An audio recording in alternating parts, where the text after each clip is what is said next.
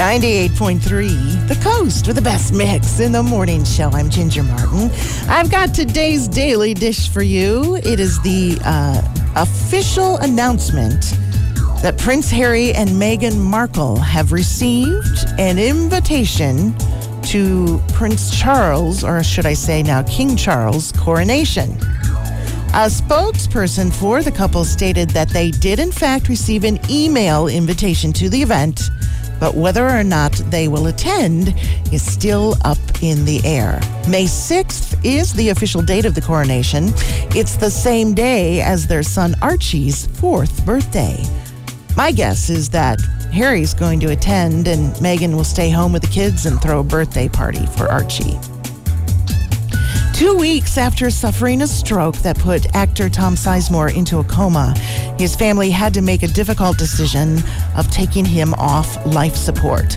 Tom Sizemore starred in many movies such as Born on the 4th of July, Saving Private Ryan, and Pearl Harbor, and was featured in many TV shows like China Beach and Twin Peaks. Tom Sizemore passed away Friday at the age of 61. And the Kids' Choice Awards were held Saturday night, and the children have spoken and voted. And here's who won.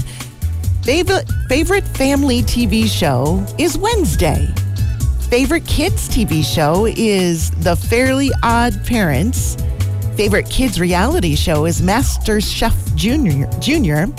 Favorite animated show, SpongeBob SquarePants. And favorite kids movie of the year is Sonic the Hedgehog 2.